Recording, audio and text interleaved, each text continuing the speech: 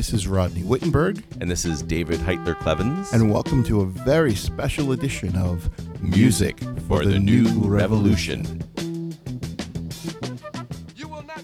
David and I are here with George and Kathleen Higgins. Yeah, welcome. Welcome. Thank you. And we're going to have a discussion about guns, the anti-gun violence movement, and their personal journey. So can we start with a little bit about who the two of you are and how the issue of guns came into your life? Well, we had a family tragedy. So the issue of guns didn't really cross our attention until two family members were murdered in their home by a kid who should not have been able to get his hands on a gun, broke his family's heart. So it was a tragedy all around. And once your heart breaks, sometimes it breaks open where you do not want anyone else to feel a grief like that. And that's how it hit me. And I first encountered guns back when I was at university. I was in ROTC, Reserve Officer Training Corps. Got my first gun there because I was on the rifle squad. Basically learned how to respect the instrument and, put it to one side. I'm not a hunter. I'm not a sports shooter, but it was just part of what I did in going to university. So being a gun owner was in my background and really got involved in wondering what was going on. Columbine, I think, was a bit of an awakening. What's happening, but we didn't get involved then. Then Aurora occurred. And I think that was the first awakening that there's something going on that we need to investigate. And then shortly after that, Sandy Hook happened. And at that point, I got to figure out what's happening. Wow. So how do the timelines connect between the family tragedy and your beginning of, social activism or activism in this area? One of the things that I say is that our personal grief had brought us to our knees, and Sandy Hook, compassion, brought us to our feet. And we determined then to never be silent. We'd grieved alone for it's been 15 years now as I speak, since that double death in our family. It crops up sometimes as if it was a moment ago. And sometimes now we have some peace in regard to that. But when Sandy Hook happened, it just tore us open all over again. And we actually saw a broadcast from the NRA that said, "Don't worry, they'll forget in 2 weeks like they always do." And that's when I realized that my silent personal grief was taken as if I didn't care. And of course, it's the opposite. So that from that time forward, we decided, do what we could, show up where we needed to show up, say what needed to be said, so that we can protect as much as we can this from happening to anyone else. A friend of ours, Mark Barden, lost his 6-year-old son, Daniel, at Sandy Hook, and that lives almost as personally for me as my own loss. Well, and, a lot of people, I think, were disheartened by the lack of change after Sandy Hook. I heard a lot of people saying, if this doesn't change things, what will? But I sort of feel like it's been building ever since, and there is a sea change. And now with the Parkland kids who are so inspiring, I think that sometimes there's kind of a delayed reaction. I think of it a little bit like the whole Me Too movement coming a few months after people were disheartened that somebody like Trump could get elected, even after all of the incredibly offensive things he said during the campaign. But it felt like that led to a real change, with the Me Too movement. So I hope that that's happening now with the idea of reasonable gun restrictions. Agreed. When I focused on this, I said, okay, what can we do at the state level? Because obviously nothing's going to happen at the national level. So where does our state stand on this? We come from Delaware. And in Delaware, they've been trying to get background checks passed for at least the last 20 years, the universal background checks, where private sales also require a background check. We had introduced another bill at that time, and there was testimony for it. And the day after, The background check bill got denied nationally. We were able to get it passed in Delaware because we reasoned this was about protection of Delawareans, and that if it wasn't going to happen on a national level, it needed to happen at our level, and that private gun sales were actually putting guns into the hands of people who had the ability of then turning it over into the black market, and that was killing kids in Wilmington. And over the course of a year, as many kids would get killed in Wilmington as got killed in Sandy Hook. So it was just a matter of timing, but the families that were being involved, it was the same number of families basically, and the tragedy was right here in home, and we needed to do something about that. So at that time in between the family tragedy and Sandy Hook, you said one brought you to your knees and the other brought you to your feet. In that bringing to your feet, was there a process that happened that made that change from, I would imagine, anger and grief and sadness and depression to empowerment? How did that transition happen? You're right in that at the beginning of the personal grief, it is overwhelming. It was just devastating. To lose a family member through age or through disease is certainly a lot of grief. But to have them taken by brutality like this, to come into the home and shoot them dead, somehow that is a grief that is even more vicious. And the anger that comes with that. There is a period of time where you need to come to forgiveness so that you can take the burden off your own self. What happens is I had to drop the burden of my own anger to be able to let compassion bloom, and then to stand up and say, people of goodwill, we need to bind together so that grief like this is diminished because fewer people are being killed. Get together, protect each other, protect the children. That takes a heart that's open instead of one that's enraged. I mean, one thing I think is interesting is, some people would take a situation like yours and focus all their anger on the individual person who committed the crime. And you've turned it into something positive where your anger is directed at the source of the problem that's a bigger social issue related to the availability of guns. And there may be other things too, but, a much more positive redirecting of your feelings. It did take about 5 years to come to the point of forgiveness. And I knew I had forgiven when I imagined that I got a call from the prison that said the perpetrator had a toothache. And in my imagination, I said, well, then fix it. Because nothing that can happen to him will bring my people back. And what the energy that I have now to be able to go to the vigils and do the things that we do to try to help with this, that energy is, I'm being pulled, not pushed, pulled by the idea that compassion, people of goodwill binding together, there is a shining power. So once you made the decision, both of you collectively made the decision, or as a couple, that you were going to do something, how did you figure out what to do? It's a long journey from I'm going to do something to actually going to be invited to go to D.C. on a regular basis, to be on Obama's commission for investigating what can be done about gun violence. That's a pretty amazing journey. So what happened and how did it happen that both of you did that? For me, right after Sandy Hook, MoveOn had broadcast opportunities for people to get together just at other people's homes. So you put in your zip code, and if there wasn't anything close by, you could organize something. And if there was something close by, it told you who it was. And there was a couple up in Wayne, Pennsylvania, who had opened their house and said, we'll have we can have a meeting, get together. I had no idea what I was going to do. I just was compelled to go there. There were probably 15 other people. And during the course of this, we talked about things, and then we got up and kind of declared, okay, if we're going to take any kind of action, what is our skill and area of focus?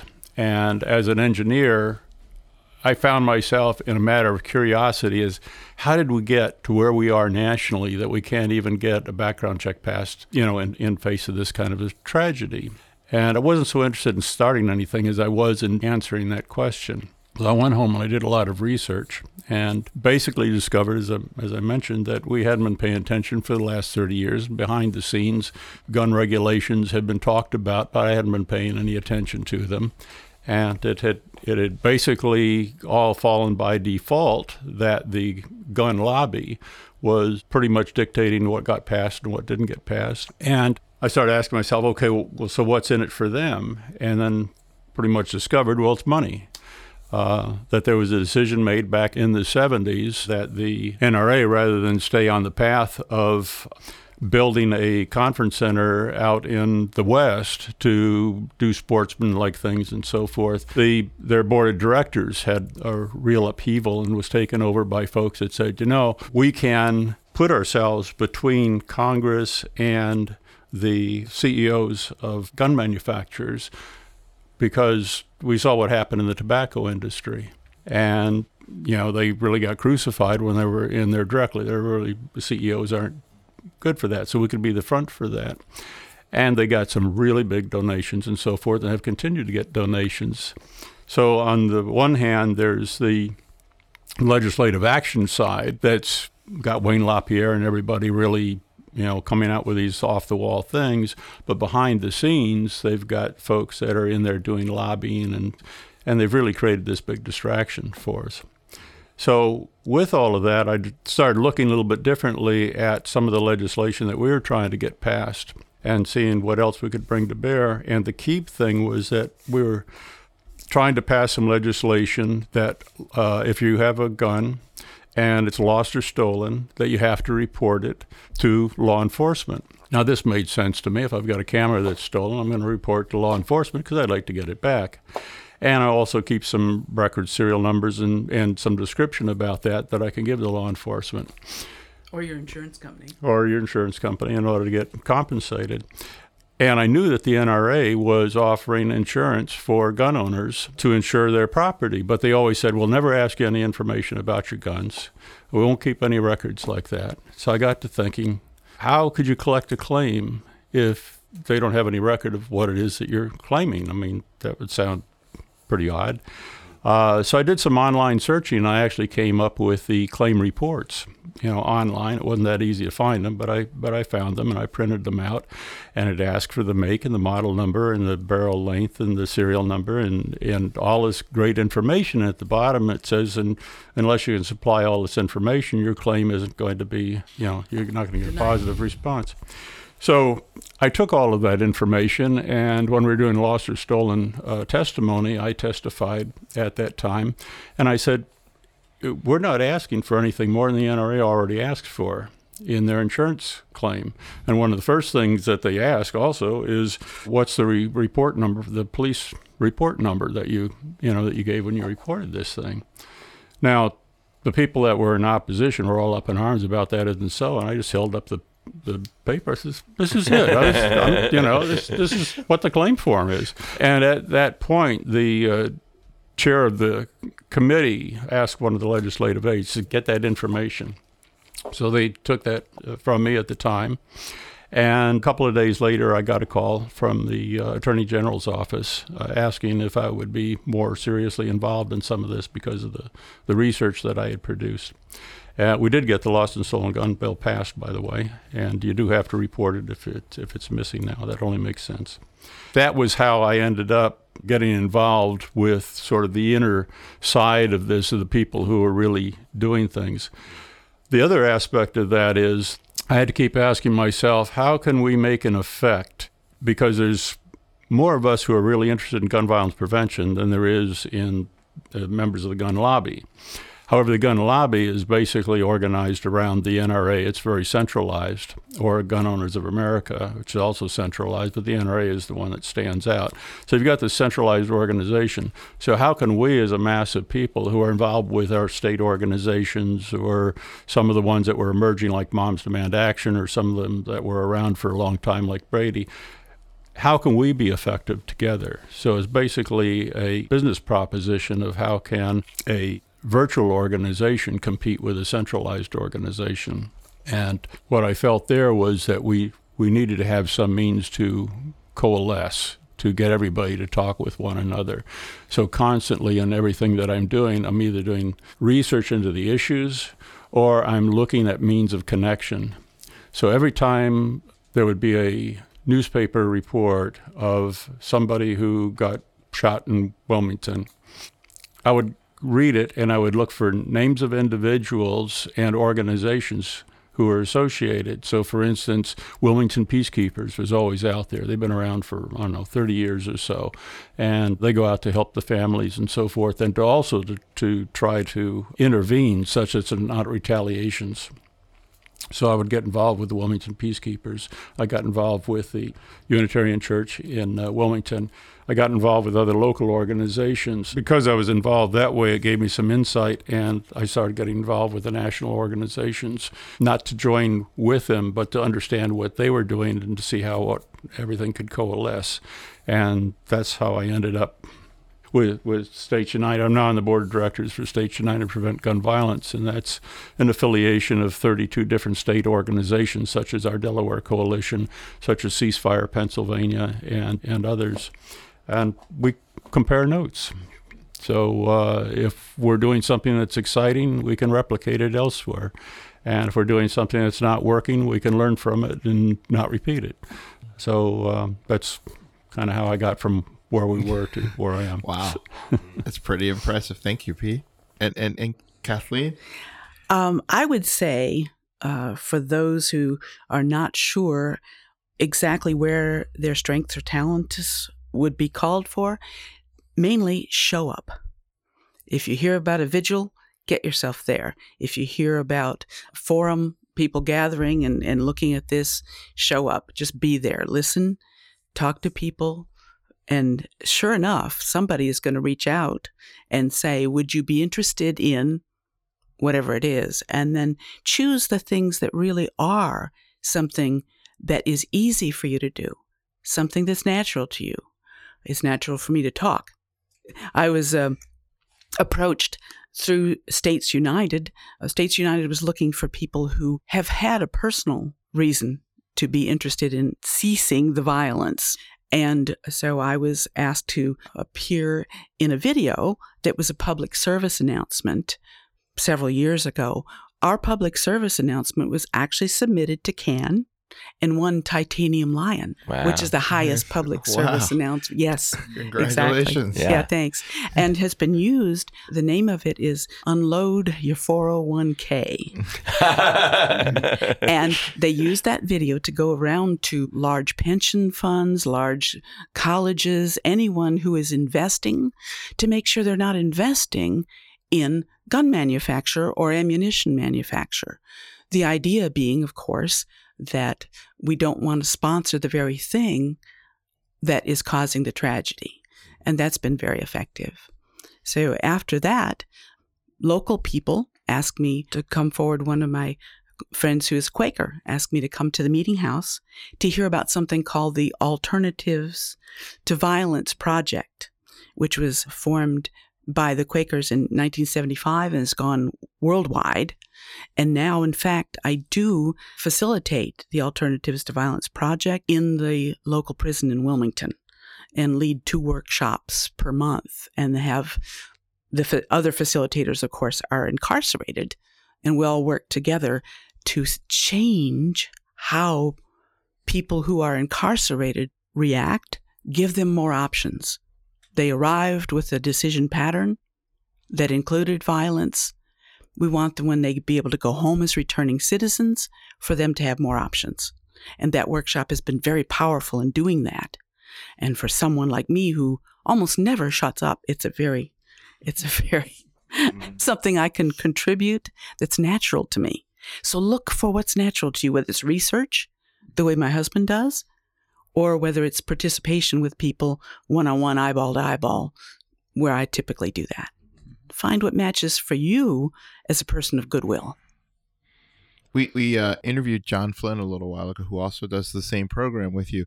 My question for you, Kathleen, is, I guess it's just, how do you do that when you are sitting across from someone that you know also may have committed a violent crime using a gun?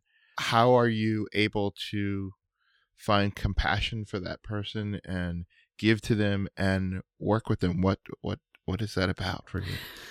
For me, any of us who are trapped in violence as the perpetrator or the victim, we're all victims. That being trapped in violence and then ending up incarcerated when you're a young man and you're away from your family, away from being able to embrace anyone from 4 to 8 to 12 years is something I don't actually want any young man to have to survive. How much better if, in fact, they and I can talk about how is it like when you go home as a returning citizen? What about your younger brother? What about your uncle? What about your child? Depending on the age of the gentleman that I'm speaking with. Wouldn't it be better if we could elevate our neighborhoods to where the friendship, the joy, the companionship that people really do crave was not impacted by violence? And they believe that too. The choices they made were the result of a lot of very unfortunate things. But the choices can be different. It's not inevitable that we shoot each other and bleed in the ditches. Do you feel like part of what's at issue here in terms of people who can do what you do and people who don't seem to be is a belief that there is the possibility of change in people? Like that, you seem to have that faith that even somebody who has committed a horrible crime has the potential to, rebuild their life and to be a constructive, citizen. And whereas there are some people who I think just want to, believe that that's impossible or they can't come to I don't know. I'm wondering if that is part of the big division or something in terms of the worldview about, because, prisons used to be about rehabilitation and now they're just about punishment, it seems. And, Wally Lamb, who's this novelist, has written a bunch, both fiction and nonfiction, to get into that. And it feels like you really believe that people can be rehabilitated. Is that? Yes, I do. And not everyone. Mm-hmm. But certainly there is a number of people incarcerated now who have realized that they don't like where their decision landed them, and they would like to have decisions in the future that are different. Because remember, it's painful. Punishment's painful, and none of us enjoy pain. Or I've heard rumor that... We won't get into that. We won't get into that. But you figure, how many people actually want to feel badly? Right. And there aren't a lot of them who actually want to feel badly. So that if you take that view that with choice, people are going to choose to have less pain. With choice, people are going to choose more joy. With choice. For those people who believe there are no choices, of course, that's a frame of mind. That's a decision, in fact, that you've made. But once you've seen people make those choices, once you understand and you yourself have made choices, when I went through that process of forgiveness, I had to change how I viewed my future. So I was in great pain from anger, from grief, and the only way out of that was forgiveness. A lot of people think forgiveness is acceptance. It is not. Forgiveness is finding a way to no longer be complicit in the pain that was caused to you by that tragedy. Once you've done that, you realize anyone could step away from their pain with some guidance, with some insight, with some effort. It isn't a snap of the fingers, but it is possible. So I'm struck as I'm listening to both of you, I am saying, what kind of an unlikely pair of social activists, not what you would normally think, a scientist and you're a compliance officer for a major bank. Yeah. So that's a research scientist and compliance. It's not what you think of when you think of radical lefty activists, but I commend both of you for that. It's just amazing and awesome. I'm curious now, George, you mentioned the success of getting that bill passed. And that story you told was absolutely brilliant. I love how you went, okay, I'm not going to just stand up and yell and scream. I'm going to go look and figure out, oh, look, they are doing exactly what they said they don't want us to do here. Mm-hmm. And it probably was the thing that turned the decision because they're already doing it. And what other successes have both of you seen in the prisons, in schools, in some of the other organizations that you work with in your advocacy? What are some of the good stories that you could tell? Well, the one I love is that fairly recently, this year and the last session, we were able to get 3 bills passed unanimously by both the House and the Senate and signed by working with the opposition and coming up to agreements. And it was interesting that the 3 bills were, the first one was ballistics evidence collection. Now, nobody thinks about that, and you don't see that in the national press or anything else. But the fact that I learned was that if a police officer comes to the scene of a shooting and there is no victim, it's the responding officer's option as to whether he actually collects the evidence off the street, the spent cartridges. And with the use of pistols today, it always throws cartridges around. Now, there's an issue with that because if you take the cartridge, it actually has the signature of the gun that was fired from it. If you look at it microscopically, it's like fingerprints. And there's a national database where you can put the ballistic evidence into a scanner, and it will come up with other ballistic evidence that has already been scanned, so you can connect one shooting with another shooting.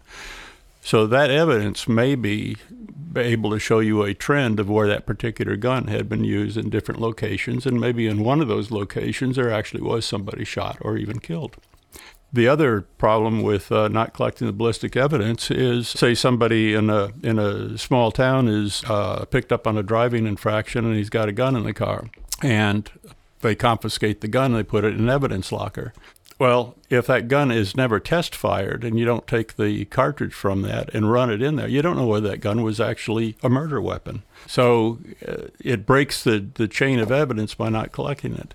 So the bill that was passed unanimously mandates that every law enforcement agency in the state of Delaware, when they go to a scene of a shooting, has to collect the evidence that's there and turn it over to the ATF for the scanning, and the ATF will put it into their database. This accomplished a number of things. The first that was really compelling to me was when I mentioned it to the folks down in Wilmington who have been involved with shootings and so forth. There's this whole thing about snitches get stitches, so you don't talk about what you saw. You don't help the police. Well, one of the reasons that they weren't helping the police was because the police weren't closing the cases, so the shooters were still out on the street. So it was a very high-risk type of a situation.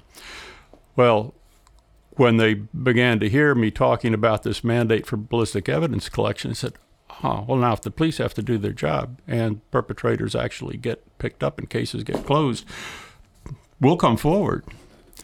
And that has been happening. More cases have been closed and are closing because now people are coming forward. The closing rate is going up very high. And it's the other side effect, which is really great, it's got all the police agencies to now cooperate with each other. Because if you've got a small police force and you've only got 3 people, it's very difficult to say, okay, well, one of them has to go over to drop this thing off in some distant city. And so they have a system set up now where the small agencies can turn it over to the state police. The state police will handle it after that. So it's actually got them talking to each other about what's going on in their own local communities, and this has a huge residual effect. So that got passed unanimously because essentially, if it was about a gun, it was about a gun that was already a crime gun. And if it's about ballistics evidence, a crime has already been committed and firing a gun where you shouldn't be firing a gun. So that was passed unanimously, and it's now law, and it's now being very effective in closing cases. The more recent one was we had a lethal violence protection order bill, and that's a bill that I think is called in Pennsylvania the extreme violence protection order that you're trying to get passed here in Pennsylvania. But in Delaware, we got that passed, and again, that was unanimously.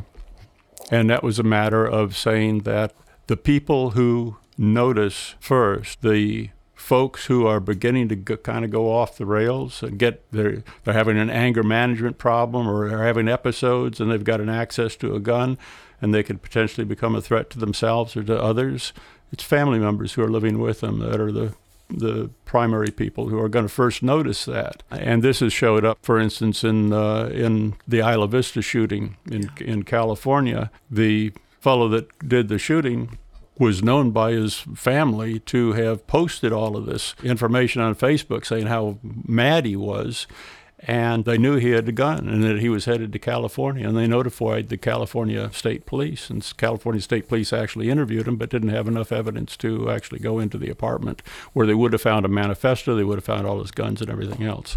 So California passed their lethal violence protection order to enable a family member to notify authorities, and then the authorities could go in and check out the situation, get a court order to have the gun removed. So we said, well, we need to do the same thing in Delaware, and managed to get that through unanimously. And then the other was what we call the Beau Biden bill. It's basically a lethal violence protection order, but it enables a mental health professional to take action. And an illustration of that would be, I'm on the Delaware Suicide Prevention Coalition, and one of the members on that coalition works for the Veterans Administration and is a mental health professional there. And when I was speaking to them about the lethal violence protection order, he said, I need something that'll help me. He says, I'm dealing right now with veterans who are really, really on the edge, and I know they have guns, and there's nothing I can do about that. So now the Biden bill allows him to go to a judge and petition the judge to have the guns temporarily removed from this individual so that they've got time to actually get the service that they need. And the connection we see is that there are actually twice as many suicides in Delaware, and it's pretty much the way it is in the country, as there are homicides. And nobody speaks about that. And the folks who commit the mass atrocities generally have already written off their life. They don't expect to survive. And they decide, well, rather than just take myself out, I'll take out all these other people with me. Sometimes, and very often, it's other family members just because it's a domestic situation. A lot of them are domestic like that. And others are just, I want to go down as history as the one who've taken out more people than anybody else. And the shooting in Las Vegas, I think, is an indication of something along that line. Christine Lavin is a songwriter that we've interviewed on this podcast previously, and she has a song to address that kind of idea that's called Don't Take Anyone Else With You When You Go. Yes. And basically saying, I'm so sorry that you feel like you have to end your life, but just do that. If you're going to do it, don't bring anybody else.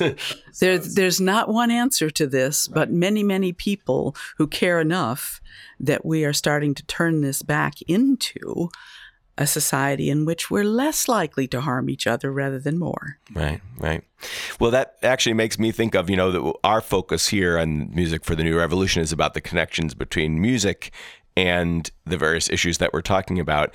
And I know you're coming from the activist side, but I'm curious whether you have anything to say about that connection, whether you've noticed anything that either music has been effective in doing related to these issues, or even if that isn't the case, if there's something you wish there was a song about, because you think that, this is a particular issue that you haven't heard expressed, then maybe that would be a helpful thing.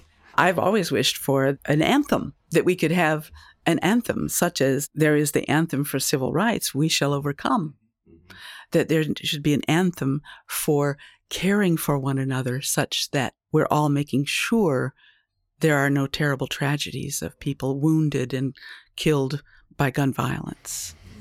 The first thing that struck me too was "We Shall Overcome." Was the first thing that went in my head. That we don't have something like that. I would like to see it focused on what it's like to be together, solidarity, helping one another. All those things that seem so counter what's going on in America today. Oftentimes, when I'm doing things in the movement, it's because I can place myself into a row home in downtown Wilmington mentally and say, it was just happenstance. I was born into the family I was born into, who happened to live where they were living, which enabled me to go to the schools that I went to and to be around the folks that I was around and have all of this help.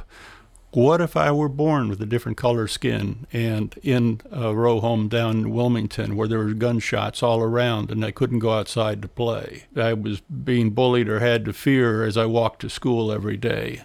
And then some kind soul, maybe a year or two older than I was, says, well, let me tell you how the ropes work around here. You stick with me and I'll protect you. And then eventually you find that the protection is escalated into, why don't you carry this gun for me?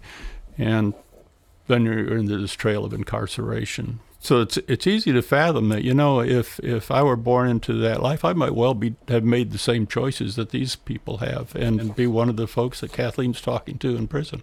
It just happens to be the privilege that I had in being born the way I was that made all this possible. So I kind of look at it from that perspective.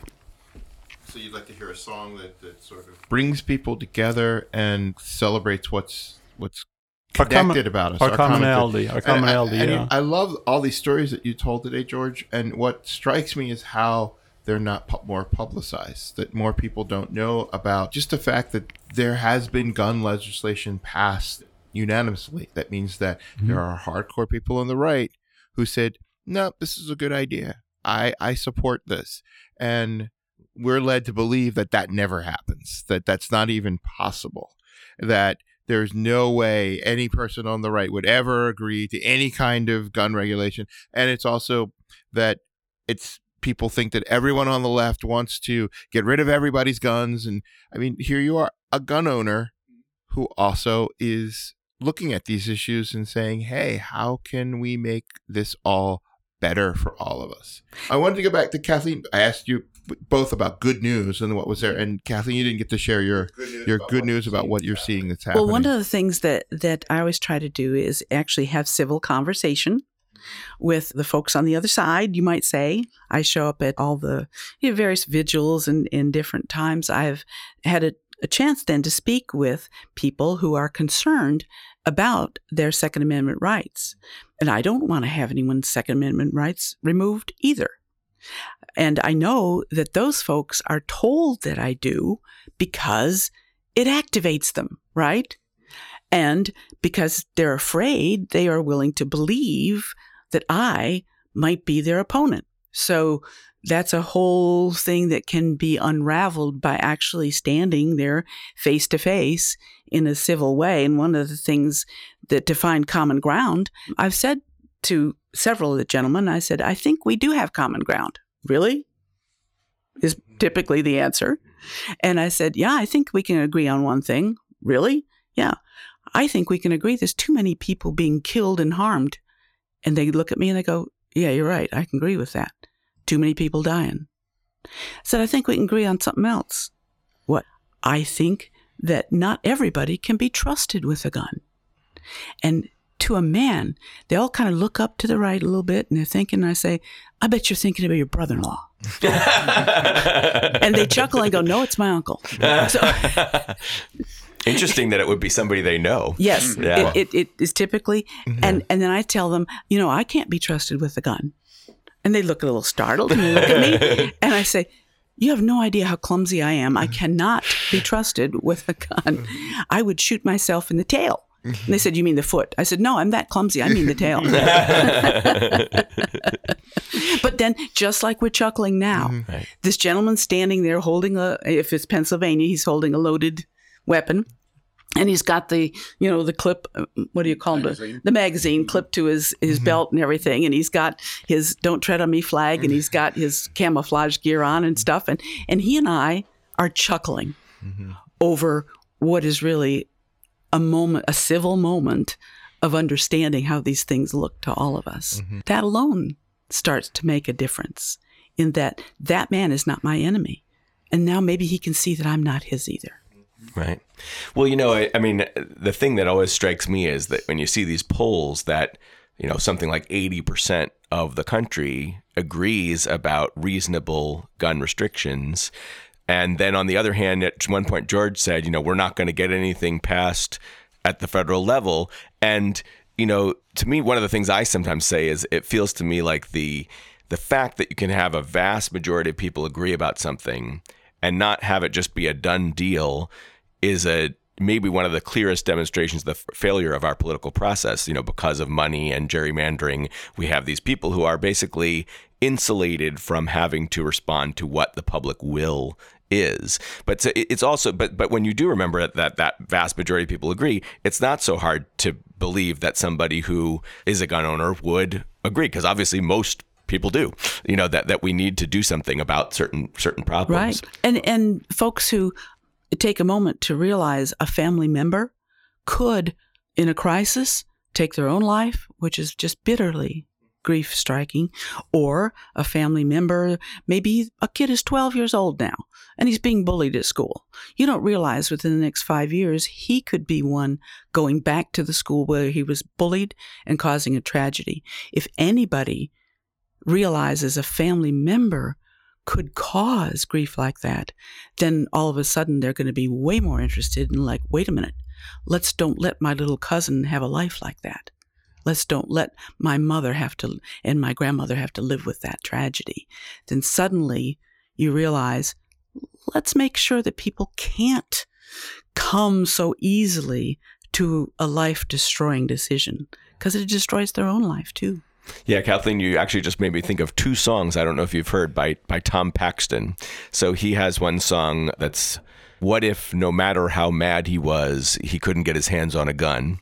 And another one called Johnny Got a Gun, obviously referring to that great novel, the anti-war novel, but about a kid who's bullied, who then gets a gun and ends up killing another kid. And the chilling line in that song is, and his feet don't reach the floor. Anyway, but for some reason, Tom Paxton has put out some of the most powerful songs, I think, related to some of those issues. And it's interesting that in one paragraph, you kind of touched on the topics of two of them.